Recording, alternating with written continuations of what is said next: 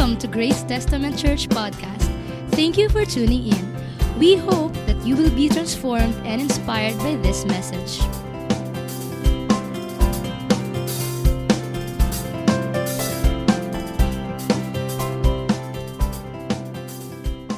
Marami pong salamat sa inyong mga salita at hinihiling po namin ngayon ang pagkausap mo sa amin, pagbubuhos ng pagpapala mo sa amin. Thank you, Lord. In Jesus' name, Amen at Amen. Sige nga, isang malakas na palakpak sa Panginoong Jesus na ipinanganak para po sa atin lahat. Ang pag-uusapan natin ngayon ay pinamagatang Christmas reason. Pakisabi po ng malakas, reason. Napapansin po ninyo, paiba-iba yung season. Tama po ba?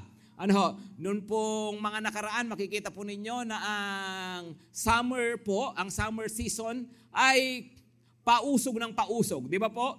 Tag-ulan na dapat, tag-init pa rin. Ngayon naman po, dapat taglamig na, umuulan pa rin. Ano pa yan? Pabago-bago po yung seasons. So, ngayon po, papansin nyo, December, mainit-init pa rin. Napansin nyo ba? So, hindi ko po alam kung ano ang mangyayari, kung paanong mauusog to ba kapag hindi pa dumating si Lord, ay ang Pasko po ay maging tag-init. Yung December na, summer ang pakiramdam. Gusto nyo ba yon? Hindi ka nakakanta ng malamig ang simoy ng hangin, kundi maanghit ang amoy namin.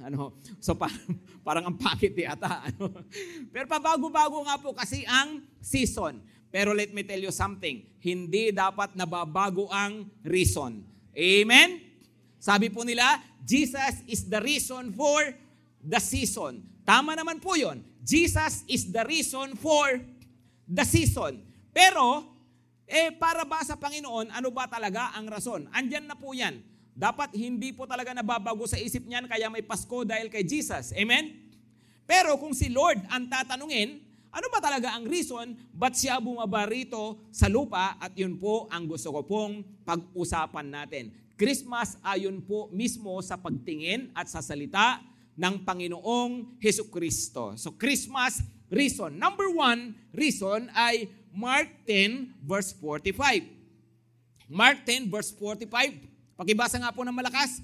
For even the Son of Man came not to be served, but to serve and to give His life as a ransom for many. So ano po yung unang Christmas reason?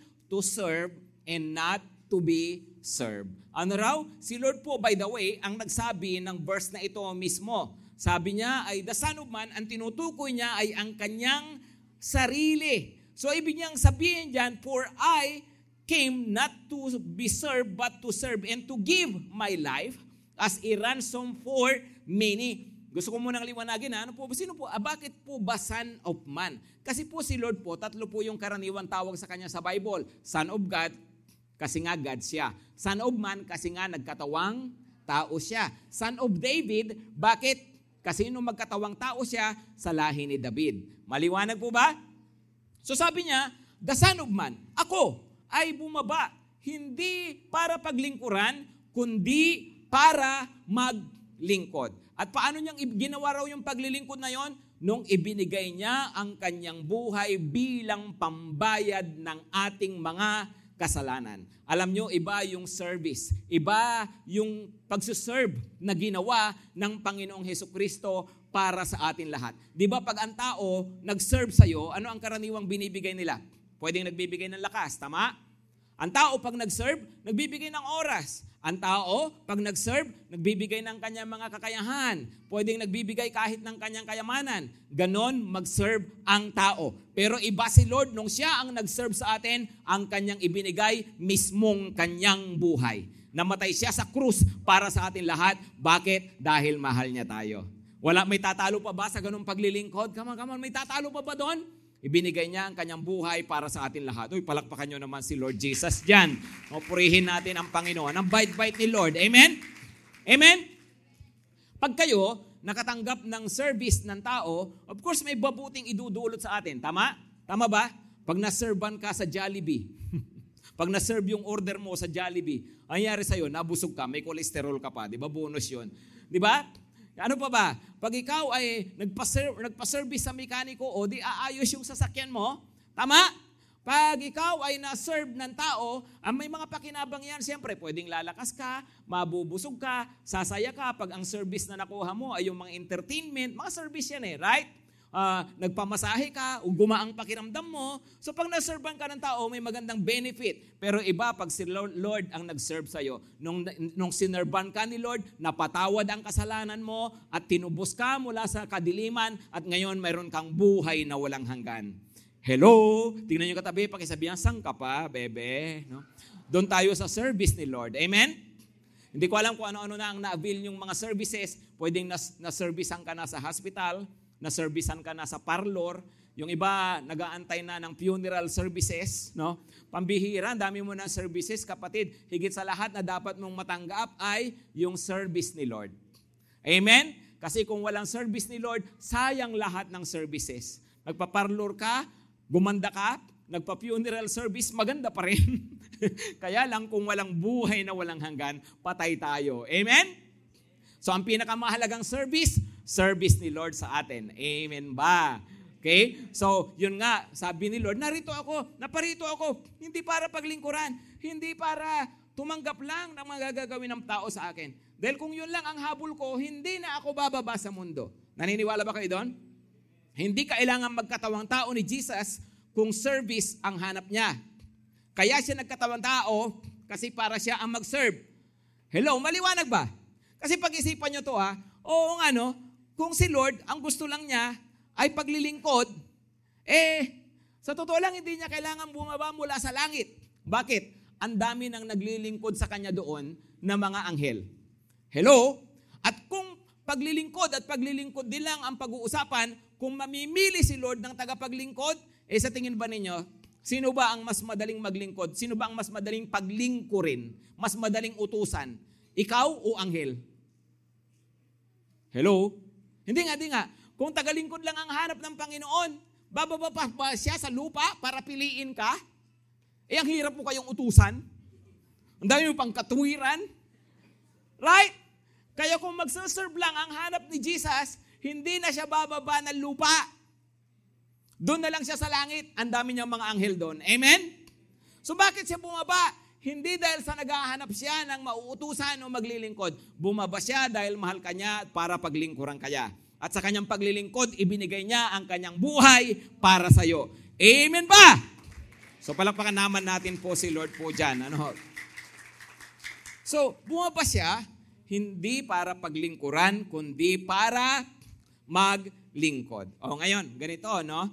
Kung ganoon ang ginawa ng Panginoon, nung tayo sumampalataya sa Kanya, tayo natanggap natin yung paglilingkod na yon ng Panginoon. Napakinabangin natin yung service na yon ng Panginoon sa atin. Napatawad tayo sa ating kasalanan, ngayon mayroon na tayong kaligtasan, bayad na yung ating mga kasalanan na nagawa, kahit gaano man yan kalaki, dahil sa ating pananampalataya sa Panginoong Hesukristo. Ngayon, kung tayo pala pinaglingkuran ni Lord, ano naman din ang dapat nating gawin? Dapat din maglingkod pala tayo. Amen?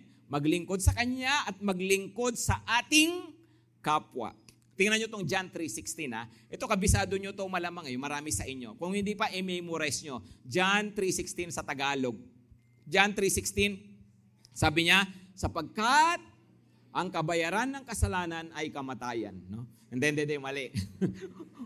Sapagkat, pag-ibasa, gayon na lamang ang pag-ibig ng Diyos sa sangkatauhan, kaya binigay niya ang kanyang kaisa-isang anak upang ang sino mang sumampalataya sa kanya ay hindi mapahamak, kundi magkaroon ng buhay na walang hanggan. Yan, no? So yan, ang tinutukoy na ang Diyos, nagkatawang tao, ibinigay nga niya ang kanyang anak mismo sa atin para tayo ay paglingkuran. Pero alam niyo, mayroong katapat yan na verse. Mamaya pa ipakita Mayroong katapat na verse yan sa 1 John. Okay? Ganito, mga kapatid para maging clear pa in case hindi nyo alam. Kasi kung nagbubuklat kayo ng Bible, nagbabasa kayo, makikita ninyo mayroong 1 John, 2 John, 3 John. Tama?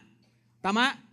So, ang kasunod nun doon, no? Diyan, doon, no? So, yun, no? Hindi mo. Okay? So, ano ba yung John? Ito lang, ano tong John? Ang tawag dyan, parang biography ni Lord. Okay? Diyan kinukwento yung kung paanong nabuhay si Jesus, ano ang kanyang ginawa, ano ang kanyang mga tinuro. Yun yung sa John. Ito yung tinitingnan natin ngayon sa screen. John. Pero mayroong 1 John, mayroong 2 John, mayroong 3 John. Ano naman yung mga yon? Yun ay letters. Okay? Yung isa biography, ito naman ay letters, liham, personal na sulat naman. Yung una ay mga tungkol sa Panginoong Hesukristo, tapos ito naman sulat ni si Apostol Juan din ang nagsulat, pero ito naman sulat niya sa mga Kristiyano. Okay? Sinasabi ko to kasi maganda yung tapatan ng parehong 3 saka 16. Pero bago yun naalala ko tuloy, alam niyo minsan daw, mayroong ikakasal. Bago sila magpakasal, nakipag-usap sila sa pastor. Sabi nila, Pastor, gusto po naming verse na basahin sa kasal namin. Yung 1 John 4 verse 18. 1 John 4 verse 18. Pag 1 John, ano ulit? Letter. Tama? Alam niyo kung ano nakasulat doon? Ang ganda ng verse na yun. Sabi niya, there's no fear in love because perfect love drives out fear. Wow. Walang kahalong takot ang pag-ibig, sapagkat ang tunay na pag-ibig ay pumapawi ng takot. Okay? So sabi nila, gusto namin yun po ang babasahin na verse sa araw ng kasal namin. O di araw ng kasal. No? Andyan na yung dalawa, nasa altar na. Nakatayo na si pastor dito. Tapos tinawag na yung babasa ng verse. Ang problema, yung magbabasa ng verse, hindi niya alam ang pagkakaiba ng 1 John sa John. Binuksan niya yung Bible, ang nabasa niya, John. John 4 verse 18. Kausap ni Jesus yung Samaritana. At ang sabi, sapagkat 5 na ang iyong nagiging asawa. At ang kasama mo ngayon ay hindi mo asawa. Kaya dapat alam natin maliwanag. Okay, ito to John 3:16. Gayon na lamang pag-ibig ng Diyos, binigay niya ang kanyang bugtong na anak. Amen? O ano naman yung 1 John 3:16? Tingnan nyo. 1 John 3:16. Tagalog uli. Dito natin malalaman ang pag-ibig. Inialay ni Kristo ang kanyang buhay para sa atin. Sounds the same. Amen? Amen? Sa John 3:16. Pero ito may karugtong, next sentence. Kaya't dapat din nating ialay ang ating buhay para sa mga kapatid. Wow. So hindi huminto doon sa ibinigay ni Kristo ang yung kanyang buhay sa'yo. John 3:16 yon. Pero sa 1 John 3:16, ialay mo rin naman daw, ibigay mo rin naman daw ang buhay mo para sa kapatid mo, para sa ibang tao. Amen? Yung una, sa John, si Lord namatay para sa'yo. Iniligtas ka niya. O ngayong iniligtas ka na niya, 1 John, ano naman daw na ang dapat nating gawin? Maglingkod din naman tayo sa ating kapatid.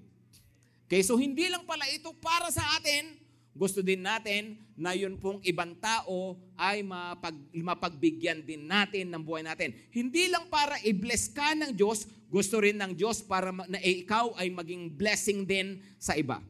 Maliwanag ba yon, mga kapatid? Hello, maliwanag ba yon? So how do we do this? Many times, ginagawa po natin ang paglilingkod sa Panginoon at paglilingkod sa ating kapatid sa pamagitan ng tinatawag nating ministry. Pakisabi ng malakas, ministry.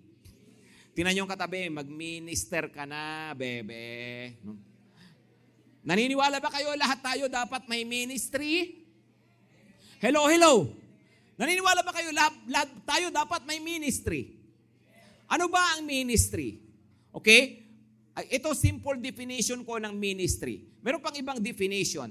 Pero most of the time, ganito ang ministry. Pagkipakita nga, ministry is service rendered to God for the benefit of other people. For the benefit of man. Okay? Ano raw po? Ano raw ang ministeryo? Paglilingkod sa Diyos para sa kapakinabangan ng tao. Amen? Okay? Most of the time, hindi ko sinasabing ito lang pero most of the time, ganyan ang ministry. Ginagawa mo para sa Panginoon, pero nakikinabang ang iyong kapwa-tao. Amen? Halimbawa, yung kumanta rito kanina, yung grupo ni Ate Isay, di ba sa kanilang pagkanta, of course, iniaalay yun sa Panginoon. Amen? Pero kung ikaw habang nakikinig, na-bless ka at naka-encourage sa'yo, kasi nga para yun din po sa benefit natin.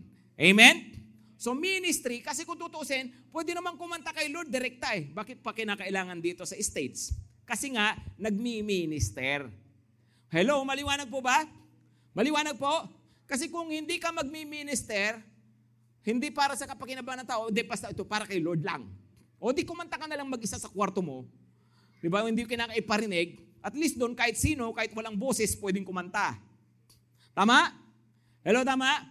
Pero yun, kaya nga ito, pag nagmi-minister tayo, para sa Panginoon, para sa kapakinabangan ng ibang tao. Yung mga cell leader natin, nagmi-minister yung mga yan. Bakit nila kayo inaalagaan? Ba't nila kayo pinagpipray? Para kay Lord, pero para sa kapakinabangan nyo na mga nagsi-cell group. Amen? Hello, maliwanag ba mga kapatid? That is ministry. Pakisabi ng malakas, ministry. Ngayon, sabi nga, kapakinabangan ng iba, kaya ingat tayo doon po sa self-serving na mga bagay na ginagawa natin. Pero ako ipapakita ang word sa inyo, invento lang to, pero ito, ministry. Yan, ingat tayo sa ministry. Ano ba yung me? Yung ba, tungkol sa akin. Ba't mo ito ginagawa? Para sa akin. Okay? Na minsan, ang mga bagay na ginagawa natin, mukhang para kay Lord, mukhang para sa ibang tao, pero kung ang motive mo para sa kapakinabangan mo, then ang tawag dyan ay ministry. Hello? Maliwanag ba? Ano ang ibig sabihin? Well, pwedeng, halimbawa lang gumawa ka ng mabuti sa kapwa, no? Kasi panahon ng eleksyon, para maboto ka. Oy, masama ba yon? Hindi. Walang masamang mangampanya, walang masamang tumulong sa panahon ng kampanya. Pero huwag mong tatawagin yun na for the benefit of man o kaya para kay Lord kasi sa totoo lang, kung ginagawa mo yun para sa'yo. Amen? Kasi para sa pakinabang natin. Maliwanag po ba? Hello, maliwanag po? Pwede bang pagsabayin, pastor, na nakakatulong sa tao pero magbe-benefit din? Pwede rin naman. Kaya lang, kaya nga maganda po inaayos natin yung motive natin. Pag nakikita natin, mali pala yung motive ko, pang sarili ko lang. So ano ang dapat gawin doon? Hindi ko na nga gagawin kasi mali yung motive ko . Mali. Kung mali ang motive mo, ayusin mo yung motive mo, ituloy mo pa rin yung mabuti na ginagawa mo. Amen? Hindi na ako magsaserve sa church. Bakit? Kasi hindi maganda yung motive ko. No? Hindi. Ituloy mo yung paglilingkod mo, ayusin mo lang yung motive mo. Amen? Ano pa ba? Meron akong tinatawag na ministry. Ano ba yung ministry? Kung ginagawa mo lang talaga para sa tao, para ma-appreciate ka, para sumikat ka, ganon. Hindi rin dapat. Dapat ginagawa natin para kay Lord. Amen? Meron pa, ministry. Kung maglilingkod ka, give it your best. Pakisabi ng malakas, give it your best.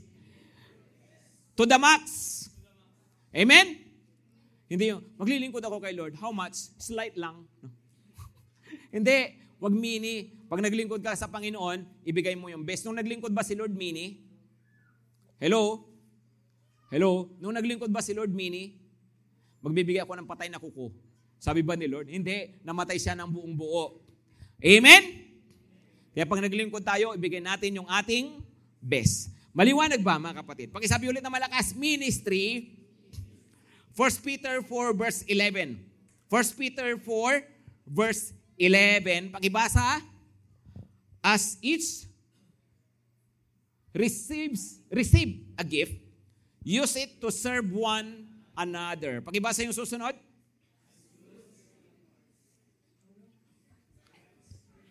As good stewards of God's varied grace. Sari-saring biyaya ng Panginoon. Ano yung steward? Katiwala. Pakisabi na malakas, katiwala. So lahat pala tayo, pinagkatiwalaan ng Panginoon. Ngayon kung may pinagkatiwala sa iyo si Lord na kakayahan, kapatid, dapat pala gamitin mo yan. Hindi po pwedeng itinatago yan. Amen? Amen? Di ba yung iba nga, may tinatago ka pala. No? Tago mo na lang. No? Hindi, mali yun. Kung may tinatago ka, ilabas mo, gamitin mo para sa Panginoon. Okay? Maglingkod daw tayo kay Lord. Kasi alam niyo, bilang mga Kristiyano, lahat tayo mayroong gift. Ano ba yung gift na binibigay dyan? Kaloob, ibinigay ng Diyos, nakakayahan para magamit natin sa paglilingkod sa Kanya for the benefit of other people. That's your gift, kapatid. Ngayon, wala rin sino man dito sa atin ang zero. Okay? Walang sino man ang zero gift. Hello? Naniniwala ba kayo lahat tayo may kakayahan na ipaglilingkod sa Diyos? Tama ka mo, sino naniniwala doon? Yan, may isa kasi katuwiran natin, noong nagsabog si Lord, noong nagsabog si Lord ng talento, nakatulog ako. Noong nagsabog si Lord ng kagandahan, nakatalikod ako. Kaya likod ko lang maganda. Pagharap. Ganun ba talaga? No? Noong nagsabog si Lord ng ganda ng boses, no? Absent ako. Sige, absent ka na, pero hindi ibig sabihin na wala ka ng ibang kakayahan. Hindi pare-pareho yung talent. Hindi pare-pareho yung gift. Hindi pare-pareho yung binigay ng Diyos sa atin. Basta maniwala ka, walang zero. May kakayahan ka. I-discover mo, gamitin mo para sa Panginoon. Amen? Pagdating sa kakayahan, mga kapatid, tatlo. Una, discover. Pakisabi, discover. Tapos, dedicate. I-discover mo, ano bang kakayahan ko? Ano bang kaya kong gawin? I-discover po ninyo. Pangalawa, i-dedicate mo sa Panginoon. Ibigay mo sa Panginoon. Tapos, i-develop mo palalo. O, ano raw? Discover, dedicate, and develop. Okay? I-discover, ano ulit? I-dedicate, at i-develop. Ibigay daw natin sa Panginoon. At, ano raw? To serve one another. Hello? To serve one another. So, tama na pala yung, ako lang yung sineserve. Hindi ako nagsaserve. Hindi, kaya nga, serve one another. Naglilingkod tayo sa isa't isa. Amen? Amen? Maglingkod tayo sa ating kapwa. Alam nyo, yung mga cell group leader natin, dito sa church, ang dami nating workers. Ha? Dito po sa church natin, ang daming nagsaserve dito. Tulong-tulong tayo kasi lahat tayo binigyan ng kakayahan ng Panginoon. Paggamit tayo kay Lord, pakisabihan, paggamit tayo kay Lord. 2023 na, be. 2024 na pala, matatapos sa 2023. Amen?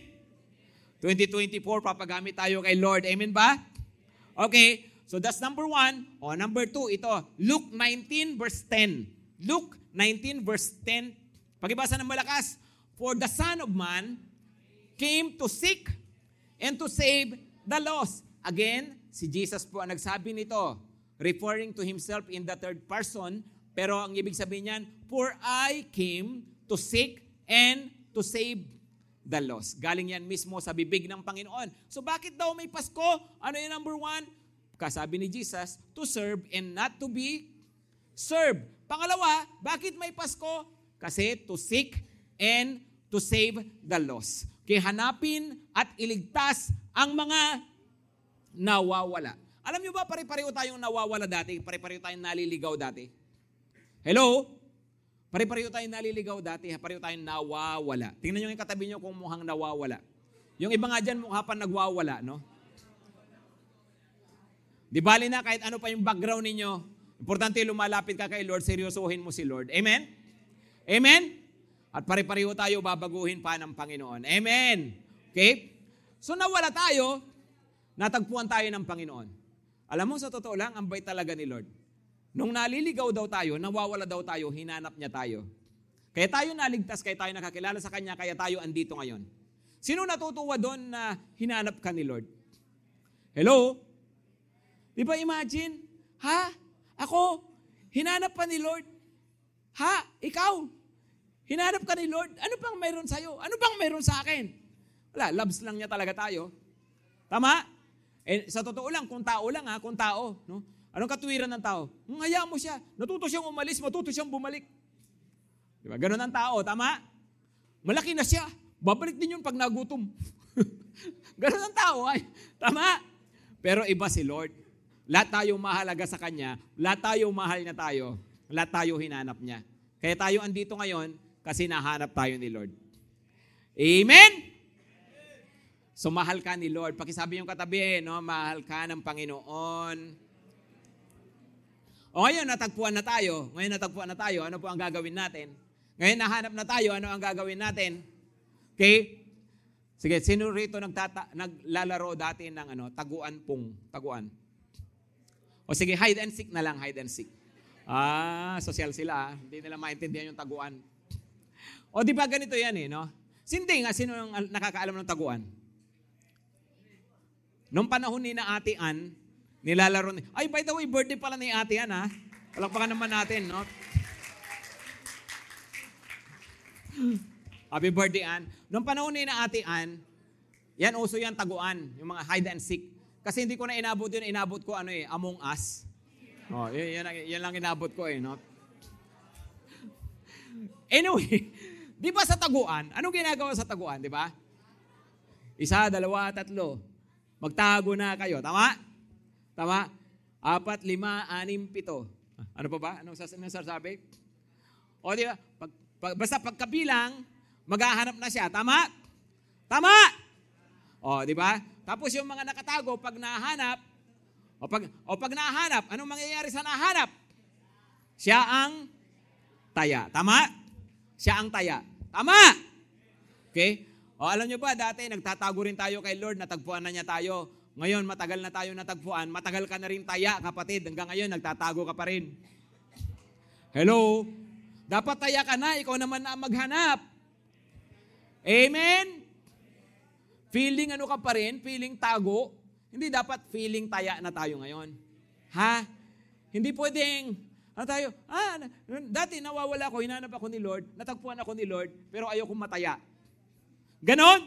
Hindi. Lahat ng Kristiyano, lahat ng natagpuan ng Panginoon, dapat taya ka na. Maghanap ka na rin daw ng ibang nawawala at ilapit mo sila sa Panginoon. Amen? Kapamilya, kaibigan, mga kasama sa school, mga kasama sa trabaho, mga nawawala. Ikaw na raw ang taya. Amen ba? Okay? Dapat daw nagpapagamit na tayo kay Lord. Yung iba naman taya na raw, kaya lang kung magbilang, sobrang mahaba. Hindi, wait lang, pastor. Papagamit din ako kay Lord. No? Wait lang. Maglilingkod din ako. Wait lang. Magdadala din ako ng kaluluwa sa Kanya. Kung makabilang 1, 2, 3, 10,000, 100,000, 100,000, 100,000, 2, no? 1,000,000 isa. Ang tagal mo na nagbibilang. Hello? Nakailang Pasko ka na, bebe? Nakailang taon ka ng Christian? Hanggang ngayon, nagbibilang ka pa rin. Buksan mo na ang mata mo, ang dami na raw, hinog na raw yung mga anihin. Kailangan na lang ng aani. Amen? Paggamit na tayo kay Lord. Amen ba? Mga kapatid, no? So taya na tayo, ha? Pakitignan yung katabi, pakisabihan, taya na tayo. Tayo naman paggamit, tayo naman maghanap. Amen? Maghanap na nawawala. Amen ba? Siguro marami na sa inyo nakarinig ng kwento tungkol sa isang mama, no, na nandun siya sa isang poste ng Meralco, may ilaw. Tingin siya ng tingin, gumagano siya, palibot siya. Tingin siya ng tingin. Tapos, mamaya lumapit yung kaibigan niya, sabi, pre, kanina pa kita pinagmamasdan, bakit? Parang may hinahanap ka yata. Oo, pre, nawawala yung wedding ring ko. No? Ay, nako. Oo nga. Magagalit ang kumari mo nito. Ay, nako, sige, tunungan kitang maghanap. Nanap nila ng hinanap. No? Tapos mamaya hindi talaga makita. Pre, saan banda mo ba nahulog? Doon eh. Doon mo pala nahulog. Ba't dito natin hinahanap? Madilim doon eh. Dito maliwanag eh. Mahirap maghanap sa madilim. Pero di ba, minsan ganun tayo? Hello? Gusto kong paggamit kay Lord. Jesus came to seek and save the lost.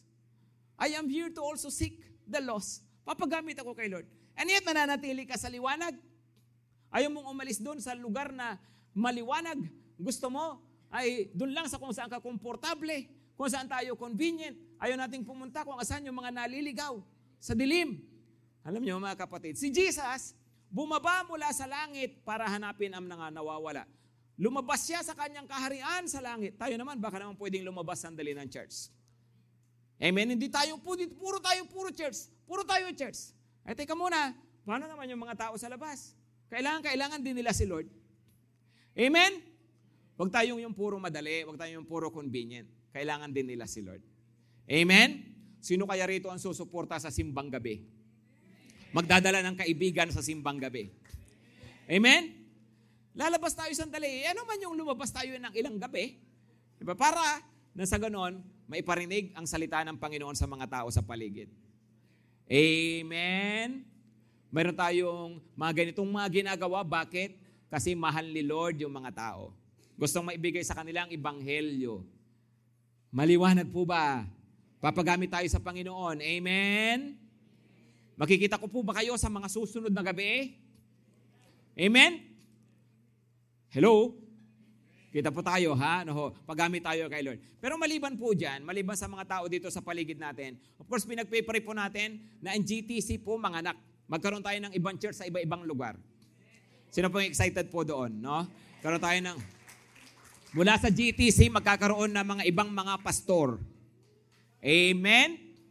Ibang mga pastor na sa iba-ibang mga lugar. Pero maliban pa ho dyan sa iba-ibang mga lugar dito sa Metro Manila, tayo rin, o sa Pilipinas, gusto rin po nating paggamit po sa Panginoon. Ngayon po sumusuporta tayo ng missionary sa ibang bansa, pero gusto rin po natin na magamit pa tayo ng Lord sa ibang mga lugar. Ano po? Meron pong nag-invite sa akin, leader po ng isang malaking ministry po sa Thailand. Gusto ko po talaga siyang puntahan, hindi po para ako magturo doon. Ang talagang dahilan, but gusto ko siyang puntahan, gusto ko pong makita yung ginagawa po nila. At gusto ko pong ma-involve sa ginagawa nila. Alam niyo po kung bakit? Siya po ay Pilipinong pastor, pero sila po nakabili ng malaking property po sa Thailand. Tapos po yung property na yon, ginagamit nilang training center. At ang mga trainees nila, nanggagaling pa ho sa iba-ibang mga bansa. May mga galing ng Myanmar, alam ko galing ng Laos. Of course, galing mismo sa Thailand, yung mga Thai. By the way, pag taga-Thailand, hindi Thailander ang tawag, ha? Baka sinasabi para silang sleeper. No. Hindi sila Thailander. Ang tawag sa kanila ay Thai. Okay, Thai. Pag babae, Nai. No. Hindi. Thai lang, Thai. Okay. Anyway. So, pati, meron din silang training galing ng Brazil. No? Malawak yung kanilang ministry. Pero ang nakakatuwa dito, nakita ko kung paano silang ginagamit ng Panginoon. Yung mga tinitrain nilang mga missionaries, mga kabataang mga missionary na dadala nila, pinapapunta nila sa North Korea, Pakistan, Afghanistan. Yung mga delikadong mga lugar, yung mga saradong lugar talaga. Doon sila nagpapapunta. Pinapasok talaga nila, no? Yung iba pa nga mga missionary talagang mga patago na susunduin at talagang patago silang susunduin. Yung iba talagang pag sinundo nung iba talagang ingat na ingat sila. Bakit? Kasi nga raw ay yung nga po nanganganib yung kanilang buhay. No? Pero yung kanilang ginagawa, bakit? Kasi nga alam nila yung mga lugar na pinapasok nila, ang daming mga kaluluwang ligaw at gusto nilang madala sa Panginoon. Amen? Kaya sabi ko, gusto kong makita yung ginagawa nilang yon. Gusto makasuporta. At kung eventually may mga missionary nang manggagaling sa GTC, mapadala natin sa iba-ibang lugar. O di po ba, isang malaking bagay po yon sa harapan ng Panginoon. Amen? This January, by the way, kina Pastor Joy naman, yung nag-speak sa atin nakaraan, this January, saan ba pupunta Pastor Darwin? Sa Thailand yata, no? Sa Thailand din. Pero ibang grupo po ito, ibang grupo. Training din po yon. Ano po? Kung kayo po mga interested na ko, ipag-pray nyo po yan. Kailangan po tayong magpagamit po talaga sa Panginoon. Amen? Amen? Okay? So paggamit pa ho tayo kay Lord. Dami pong ng mga nawawala, kaya po bumaba si Lord, alang-alang po sa kanila. Amen po ba? Sige po, tumayo na po tayong lahat. Christmas reason. Ano po yung Christmas reasons? Hello, ano po ba yung Christmas reasons? Number 1, to serve and not to be served. Number 2, to seek and to save the lost. Ganon din po ba tayo? Hello? Ganon din po ba tayo, mga kapatid? Na tayo po ngayon, andito tayo, tinawag tayo ni Lord. Naglingkod siya sa atin, nahanap niya tayo. Ano raw po ang balik natin sa Panginoon? Lord, maglilingkod din ako. Maghahanap din ako. Amen? Yumuko nga po tayo lahat at pumikit. Sige po. Pwede ba sabihin natin to kay Lord? Magpasalamat tayo sa Panginoon. Sige po. Pasalamatan nyo ng personal si Lord. Lord, salamat kasi naglingkod ka sa akin, binigay mo yung buhay mo para sa akin. Salamat kasi hinanap mo ako. Sino ba ako, Lord, para hanapin mo? Sino ba ako, Lord, para pagbigyan mo ng buhay mo? Sige po, magpasalamat sa Panginoon. Pag-isipan nyo yan, sino ka nga ba? Sino ba ako?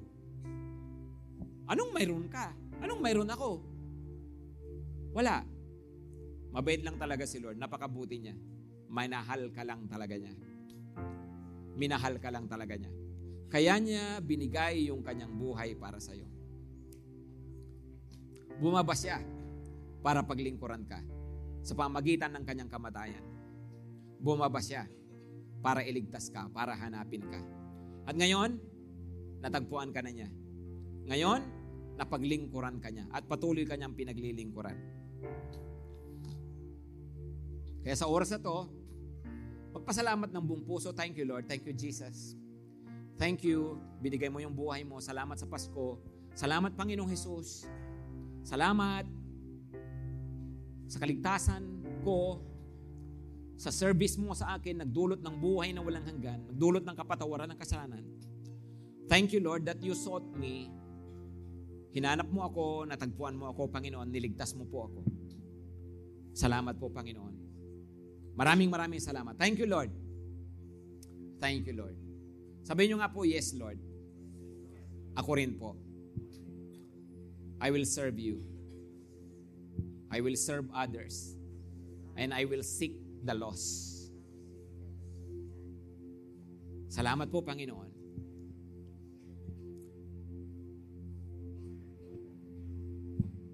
Patuloy tayong manalangin sa oras pong ito, Panginoon. Hinihiling nga po namin. Magliwanag kami, gamitin mo kami. Maglingkod kami. Lagay mo talaga ito sa puso namin.